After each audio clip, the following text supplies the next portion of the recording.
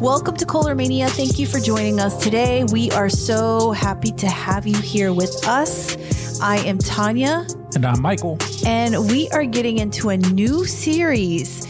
And we are going to be talking about the love languages and how that applies to us as husbands and wives and to our children. It's a whole family podcast that we can really learn from and understand how we can support one another in those different love languages and how God made each one of us and how we should respond to these love languages with our children and with our spouse. So we're going to go ahead and get right into it. Michael, can you take us through a great intro here? Yes, we are looking at the famous 5 love languages. The 5 love languages are really important to know for any relationship, as Tanya said, for marriage, for child rearing, even for friends and whatnot, any relationship. You may be familiar with the 5 love languages, and if you are, it is always a good reminder because in the daily work of marriage or any relationship, we tend to let a lot of these important things go. You know, love is the heartbeat of marriage. Love is the heartbeat of any relationship, really, is it not? If you have read Love and Respect by Emerson Eggerichs or heard our podcast on this, you know that love and respect is the fuel and grease that makes marriage or any relationship run smoothly. This is why God commands in Ephesians 5 in verses 25 and 33 for husbands to love their wives and wives to respect their husbands. Respect is the male dialect of love. Respect is the lens through which men tend to view love. Love and Respect showed us how we can view love very differently, but think that everybody views love the same way we do.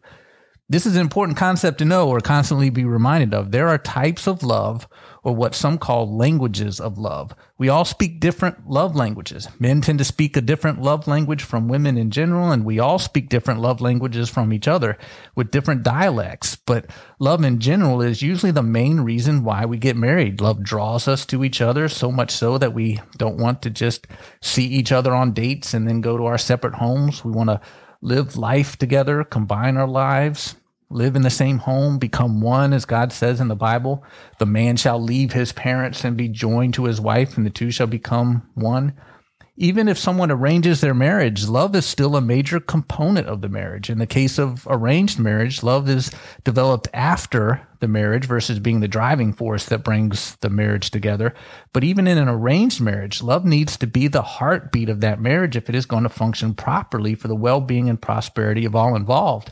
And whether we are married out of love or it was arranged, love is the glue in that marital oneness that we need to cultivate when we're married.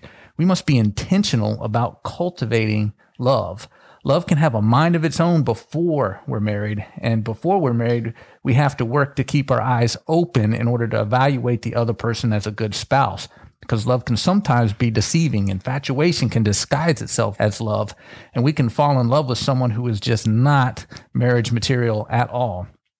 And once we are married, we have to be intentional about doing things that strengthen our love for each other and be on guard for those things that drive a wedge between us and start pulling us apart. Even if it's just being so preoccupied with the busyness of life, work, taking care of children, church activities and whatnot, that our love with each other just grows stale.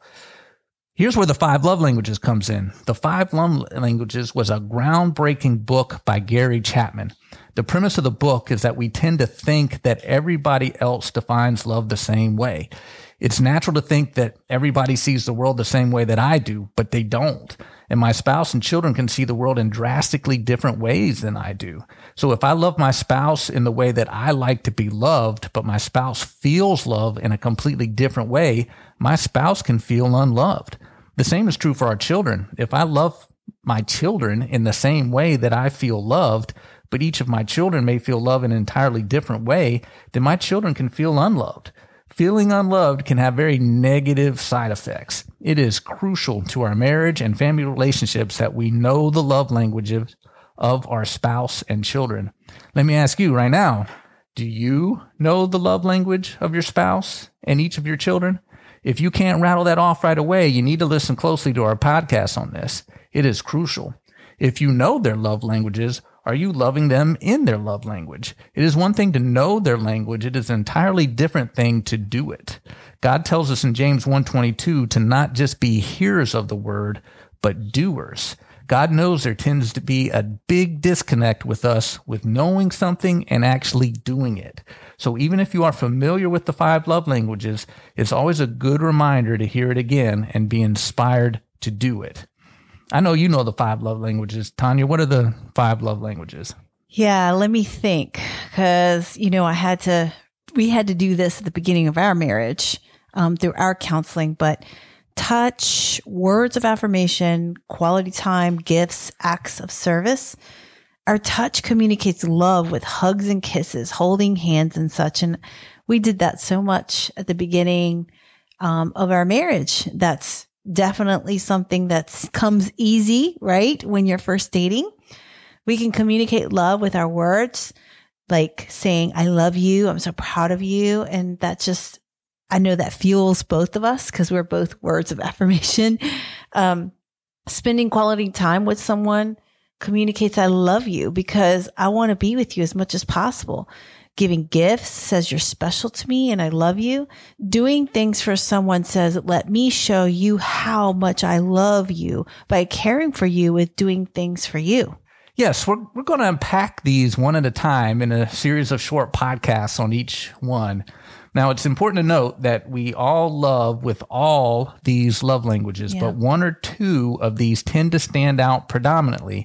And it's important to know what our predominant love languages are. We need to love our loved ones with all of the love languages, but we also need to make sure we are primarily loving our loved ones in the love languages they primarily speak. We reflect God's character in the area of love. We were made in His image, and the Bible says that God is love. It's such a big part of His character that He's defined by it. And love is a big word with a lot of meaning. It has to be in order to encompass who God is.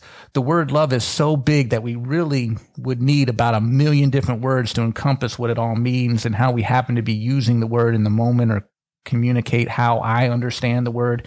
It is impractical to have this many words, so we just have one word in English for love, and context has to determine what exactly we mean when we say we love a hamburger, or we love our friend, we love our children, we love our spouse. We're making love. We obviously mean something a little different in each of these contexts, and context can do a pretty good job of letting someone know that we mean something different when I say I love a hamburger and I love my child. But context can't clear up all the confusion that can happen when a wife has a different concept of what love means and the husband has a different concept in mind when he thinks of love. Now, the Greek language has several words for love in order to try to be a little more exact. They have about 7 different words for love, I think, and the main ones are agape, phileo, eros, and storge. Agape love is that 1 Corinthians 13 love that is patient, kind, unconditional, looks out for others, servant love, that deep love that God has for us and we should have for Him and for our family. Phileo love is brotherly love, the love we have for our friends. Eros love is that romantic, sensuous, passionate love for our spouse. Storge is affectionate love we have for family and children. God is love in every good way. He loves us unconditionally as family and as a friend. God is love, and He made us for love, to love Him and to love each other as the body of Christ. Like God, we love in so many ways, but each of us tends to love in our own particular way. And so when I tell my wife, I love you, and she tells me, I love you, and we tell our daughter we love her, and she says, I love you back, in our minds, we may have a different idea of what love means, or at least how to communicate that love. Different love languages. Love to you may mean hugs and kisses. Love to your spouse may mean saying, I love you. Love to one of your children may mean giving gifts. Love to another of your children may mean doing things for one another. We all communicate love through all the love languages of touch, words of affirmation, quality time, gifts, acts of service. But I know for me, I communicate love primarily through touch and words of affirmation. And Tanya, I believe you communicate love primarily through quality time and also words of affirmation. And our child communicates love primarily through quality time and maybe also through words of affirmation. Mm-hmm. You know, she is young, so we're still evaluating that. It's very important as a family that we understand how each of us primarily defines or communicates love.